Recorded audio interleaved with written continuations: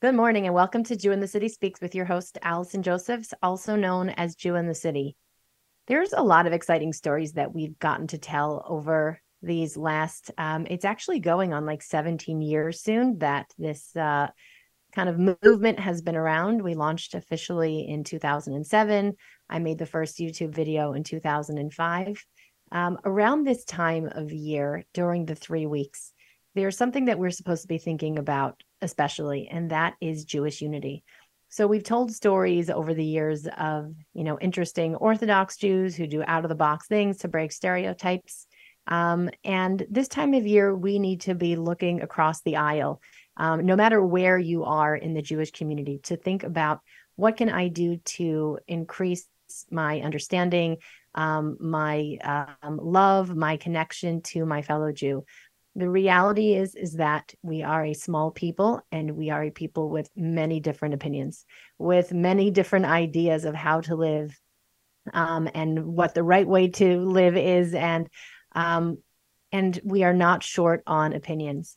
And being a passionate people with lots of opinions can easily devolve into challenges, into fighting, into holding hatred in our heart.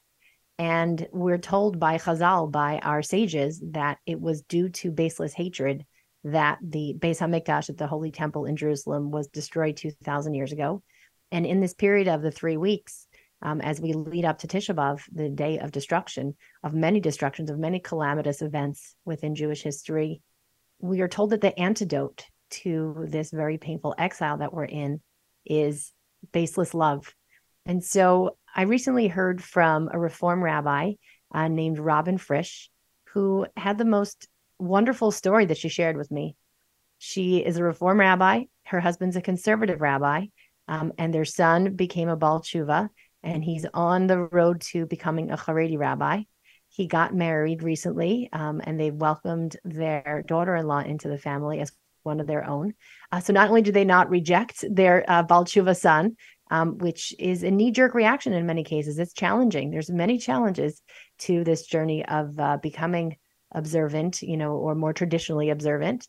But they even, with their daughter finding a wife, they've come to, see what a beautiful addition she is to their family.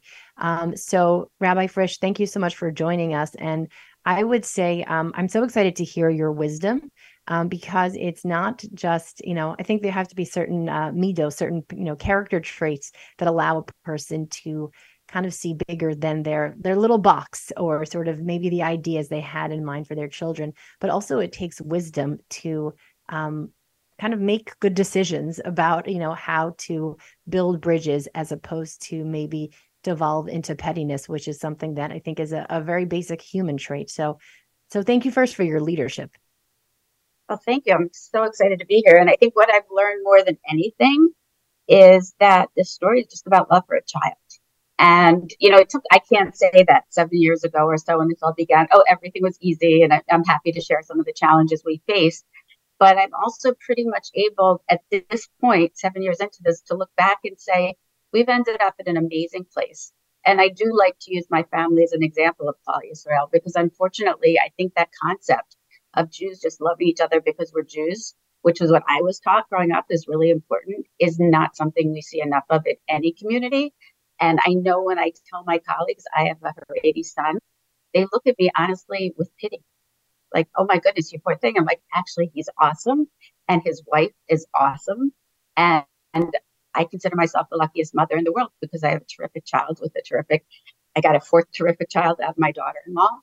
But again, it didn't happen overnight, and it was a long process to get here. And all I could say is I feel so blessed to be here, because I often think back, if I had just rejected my son's choices when he was 15, 16, he would have walked out of the house at 18 and probably never turned back. And to think now of what that would be like and how horrible that would be, versus learning to negotiate and learning to listen to him and learning to realize that he's making choices that are different than the choices my husband and I made. It doesn't mean he doesn't love us. It just means he wants a different lifestyle. And again, had I not been able on some level to do that and was sitting here now as a mom who didn't see one of my children, I'd be heartbroken. And instead, I have 4 kids and a grandchild on the way. It's tremendous. I became observant, and I had a lot of pushback from my father, especially, who had all of these ideas in his head of what an Orthodox Jew meant. And we really went head to head. And, I was fortunate enough to not only have them eventually accept me, but my entire family joined me. And, I think it's very unusual to have so much positivity that you have. Unfortunately, I think your story is the exception and not the rule. I think my story is also the exception, not the rule. But I think, we had a lot of that foundational love and understanding and conversations. And I think that, we need more of this, whatever the outcome is. Hopefully the outcome is some sort of peace in the home. That's really the Jewish ideal. But I've seen, families where the parents would prefer for the kid to marry a non-Jew than to, become an Orthodox Jew. And with numbers, dwindling like ours is, that says a lot.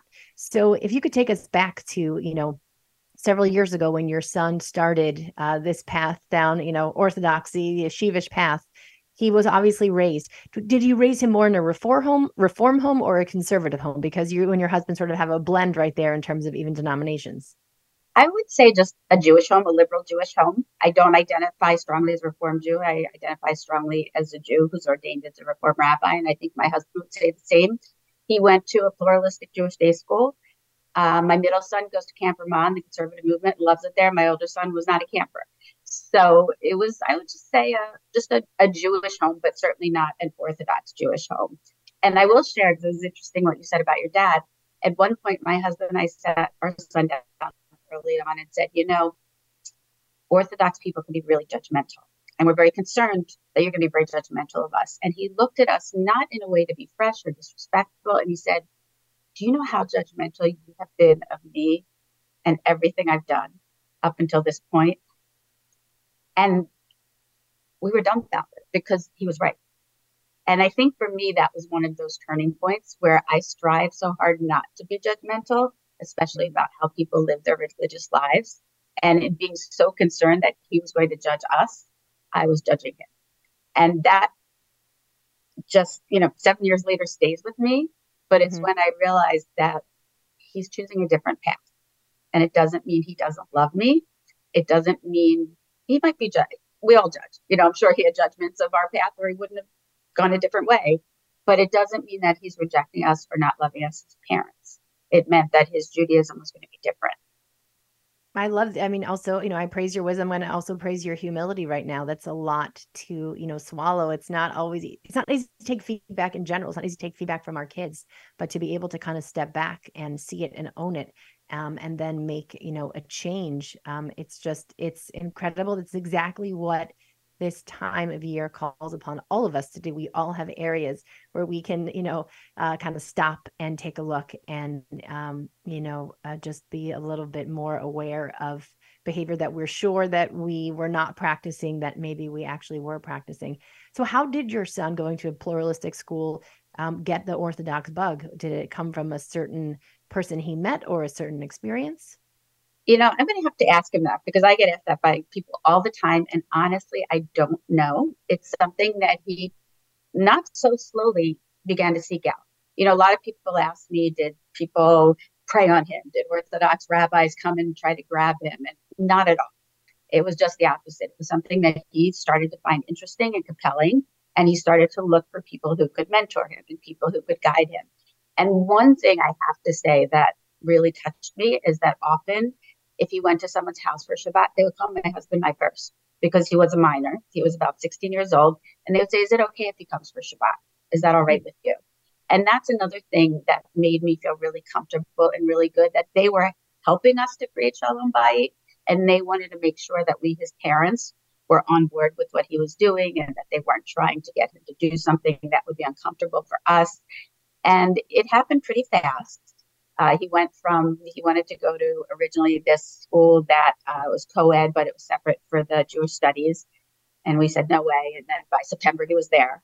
But over the summer, he started to say, I don't want to go there. It's co-ed. It's not a yeshiva. And my husband and I said, well, sorry, that's as far as we'll go to the right. about a month into school, he switched to an all boys yeshiva, and he loved it. It was called the Sift. He was very happy, but through the whole year, he kept saying, "I want to go to Ner Israel next year. That's the yeshiva where I could live in Baltimore." And we said, "We're not going to send you away for 11th grade. There's no way." He went to Ner in 11th grade. As much as we missed him, I think those 2 years at Ner were so essential and critical for him. I also think being a Baal Tshuva at such a young age, he learned so much. So he didn't have to go to a special yeshiva at 18 or 19. He went to the Mir Yeshiva in 2020, right in the midst of the pandemic. That was another issue. But he was able to live a life like many of his peers who grew up from. And that's been really nice for him. I think that he doesn't have to feel different or not as knowledgeable as many of his peers, but he is just very persistent. Another thing, this was the wisdom of my middle son. At one point, I made a comment. We're sitting at dinner one night, and I referred to his Orthodox phase that he was in the midst of. And my younger son, who's a couple years younger, said, "Ima, that's not really nice. Even if it is a phase, no one wants to hear that something they're doing and care deeply about isn't who they are." And, it was another one of those times where you think, wow, they have a lot more wisdom than I do sometimes. And again, I thought, if it is a phase, he'll grow out of it. Honestly, at that time, I was hoping it was a phase, but it wasn't. And I am glad that I began to treat him as if what this was. This is who he was and who he is. I want to praise you again. This is really just all about your fan club, your biggest fan club now. The other way too. You've raised kids who can voice their opinion honestly at you. A lot of the work that we see in our organization of people who kind of break their connection to Judaism, what we see a lot of patterns is that they never actually had a voice that they felt comfortable to express. They never felt seen, held, heard, and that sort of sense of not being a part of where they came from made them want to break away. Sometimes people become observant for that same reason. They don't feel comfortable at home, securely attached at home, and so they need to break away, become something different.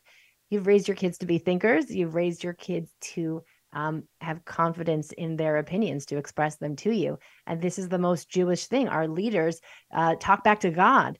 So that's tremendous that you've raised kids who are solid in, that attachment. And at the same time, I think another piece, talking to a mother whose kids left observance completely, she said part of the work that she had to do was, if we have a certain vision for our children of how they're going to end up, we all do this. We all, whether it's a career, whether it's what their family life will look like, we kind of see naturally, many parents see children as an extension of ourselves. And if they decide to, make a change different from whatever that vision looked like, that could feel like we're kind of losing an appendage. Was that any process you had to go through of kind of like the initial idea, and then now he's becoming something that we had never envisioned? Absolutely. I remember saying to so many of my friends, I always said that I wanted my kids to be independent, but I realized what I really meant was I wanted them to independently end up making the major choices that I made in life. And when they're really independent, they're going to go off on all kinds of different paths that you may never have imagined.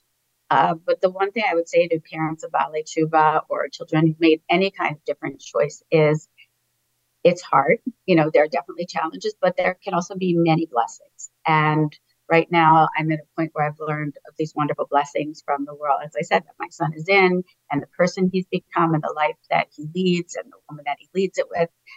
And if you are able to just let them be who they are, they can take you on a journey you may never have imagined going on. And you can learn from them, and you can experience the blessings.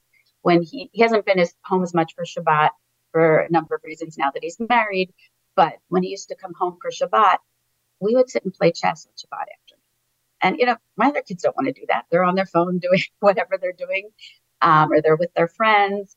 But, I realized there are certain things or non-religious things we can do together. Take the dogs on hikes, and just you make the things that you can do together that you're comfortable doing. And even though, for example, we may spend Shabbat differently, I love doing Havdalah with them together at the end of Shabbat. And so there are still so many things that you can share, even though you may not share some of the things you always thought you would share. I'll also just add that when I marry a couple, and this was before, but now I often use my son as an example, they'll say, oh, we're going to start celebrating Shabbat when we have kids. And I always say, first of all, starting anything when you have kids is a really hard time to do it. But I said, if you're going to be doing something in your home just because you want your kids to think it's important, it's going to be transparent. You've got to do in your home what you do because it's meaningful to you, and create a life that you love, and that make a Shabbat that you love and a Shabbat that's meaningful to you. And when your kids are there, they can enjoy, because when they get to that age, they're going to make their own choices. Some are going to want a stricter Shabbat. Some are going to like Shabbat. There's going to be a million choices, and they're going to make their own choices. So you have to have that home that is the right home for you. And as your kids get older, that may take adjustments, but they're going to turn out who they are. I just love when parents before they have kids have all these notions of they're going to do this and they're going to be this way. And, I just use my own three kids who couldn't be more different from each other and from my husband and I as an example. But personally, it would probably be pretty boring if they all turned out just like us. This is in us on all kinds of adventures. So when I was searching for sort of what my path would look like, I knew I'd already had decided I wanted to be Orthodox, but even within that, there's so many different choices and branches, and it was overwhelming. I spent a summer studying in Israel, and I was really struggling to try to figure out, like, where do I belong in, this vast array of choices. And this woman that was much more to the right of me and living in Sfat, kind of this mystical Haredi life that was not for me, she said to me, there were 12 tribes. They each had their own way. Go find yours. And that was one of the most empowering things that even built into the system. Besides, speaking up and arguing, we value diversity, not just like what you said before, that, I want them to be free thinking and end up like me, but that we actually see the contribution of Jews, holding different positions and, sort of having their own way to serve God, as creating that tapestry of what Klal Yisrael is meant to be. So yeah, it's really tremendous. Let's talk like some practical things, because we're kind of getting up in the journey now of him getting schooled and where he's ending up in school.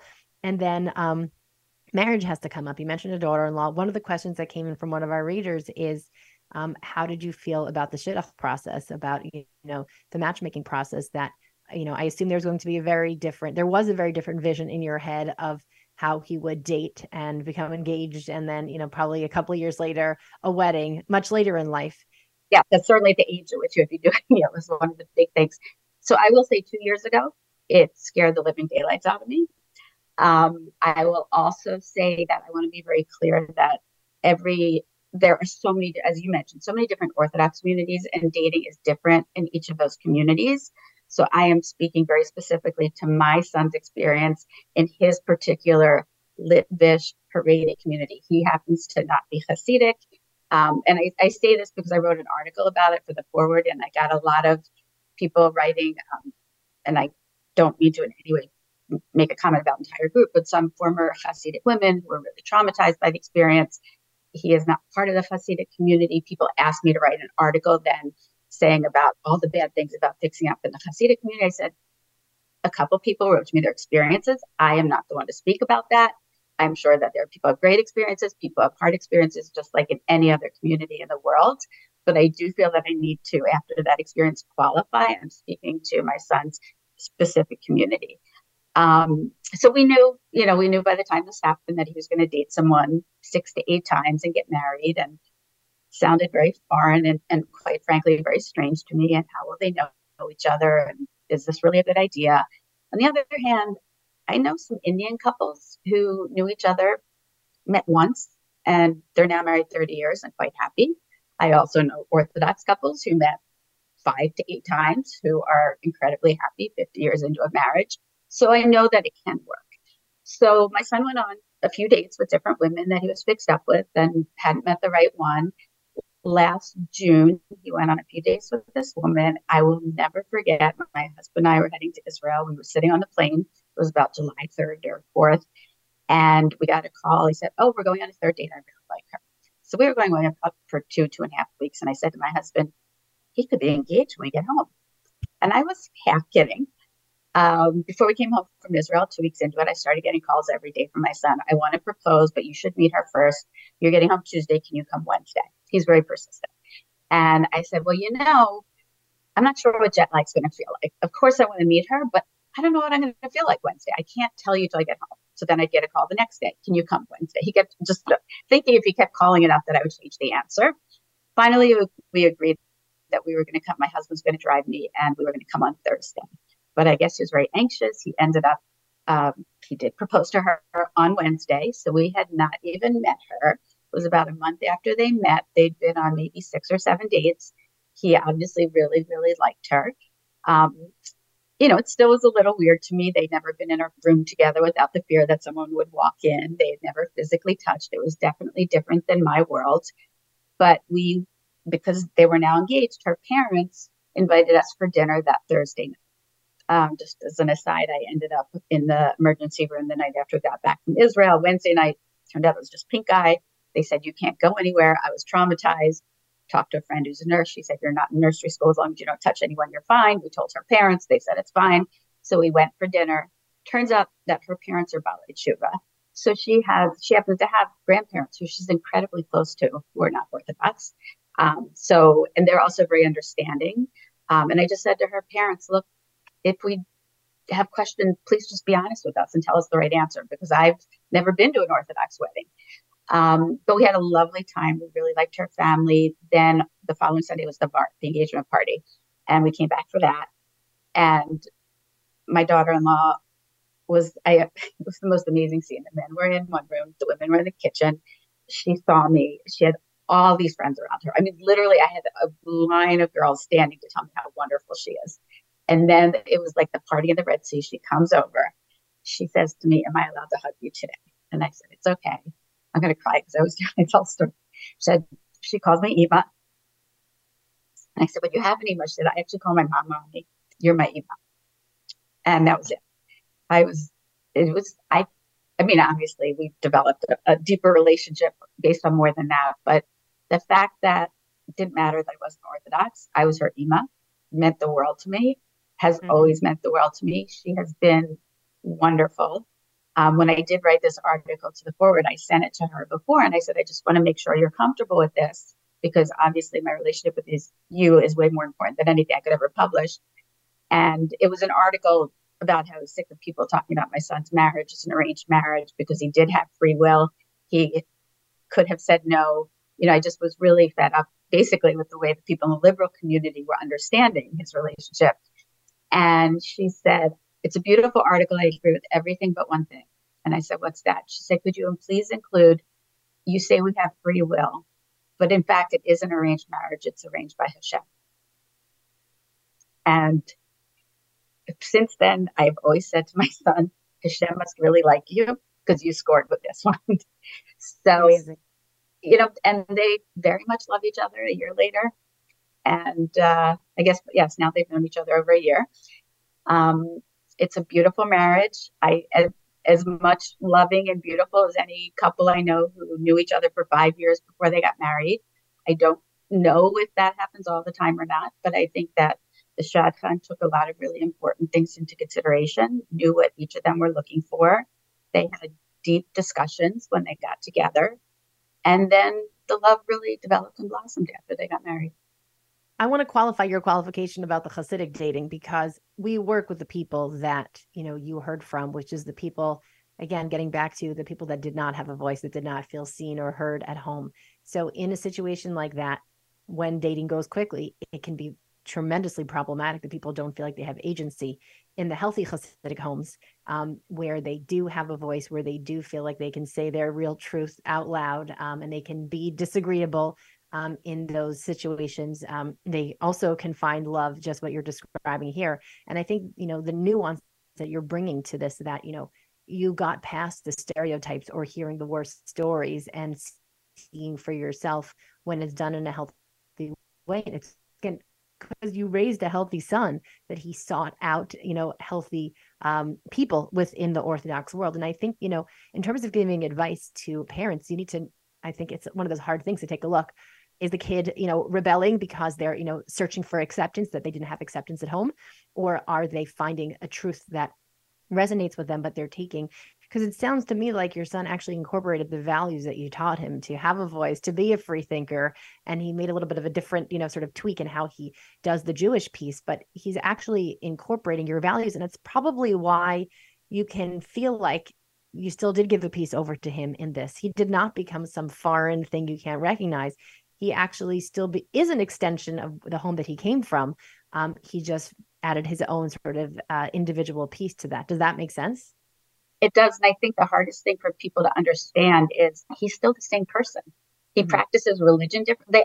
Every day someone asks me, what's it like with his siblings? I'm like, he's a good boy. He's the same kid. He's fun. He's silly. He comes home. He may not talk to his brother who's in college, whose world is about his fraternity as much. He used to be much more into sports, which he still could be as an Orthodox person. Some of his friends are. He just doesn't have that interest as much right now. But when they're together, or if they call each other, they're still the same people, and they still have the same type of conversations. And then sometimes my other kids are fascinated. My other son actually, he doesn't wear tali katan all the time by any means, but he wanted to have one that he could wear occasionally on Shabbat. And so actually my Haredi son got someone in Lakewood to donate $400, and he bought a whole bunch of tali katan. And he took them to Camp Ramah, this conservative camp, and his entire bunk of 16-year-olds all wore them the first Shabbat of camp. Hmm. And so, sometimes it's religious things they share, sometimes it's other things. But just because someone is practicing differently does not mean they're a different person. And I think that's what sometimes, that's part of what I was so scared of, actually. And when I came to realize this is just my son who lives a different religious life, that was really empowering for me and really brought me to a place where I realized, okay, we can have shalom bayit, and there is nothing to be scared of. Yes, there were a lot of changes, and again, I don't want to make light of all the differences, but it's not that you don't have to be a different person. So let's talk a couple more like kind of practical questions, and we just have kind of wrap this up. Unfortunately, I could talk to you for much longer. Practically speaking, how does each side bring their best self to a potential, conflict, whether it's something around a holiday, a family event that's going to, have some sort of conflict in terms of food, in terms of Shabbat, that sort of a thing. How do you bring your best self on either side, do you think, so that you can do a negotiation that will come out, with the most peaceful resolution? So I think one of the most important things, and this is true for any relationship, is just to come at it with curiosity instead of coming with like, you're doing it wrong. Or, I remember once saying this, do you really think God cares if you tear toilet paper before Shabbat? And, I do it. It's like, yes, I do. And so I don't know what my purpose was for answering that question other than being kind of obnoxious and saying, I don't really understand this particular halakha and why you have to follow it. But if maybe if I had said, I'm really curious, like you find that really meaningful, what is it about it that speaks to you? Or, for us, it's sometimes maybe we're not always the right place for him to be for a holiday. I'm really, as much as I wish he could be with us all the holidays, like I love that he has a wife's family he can be with now for the first 2 days of Pesach. And we spent Chol Hamoed with him this year.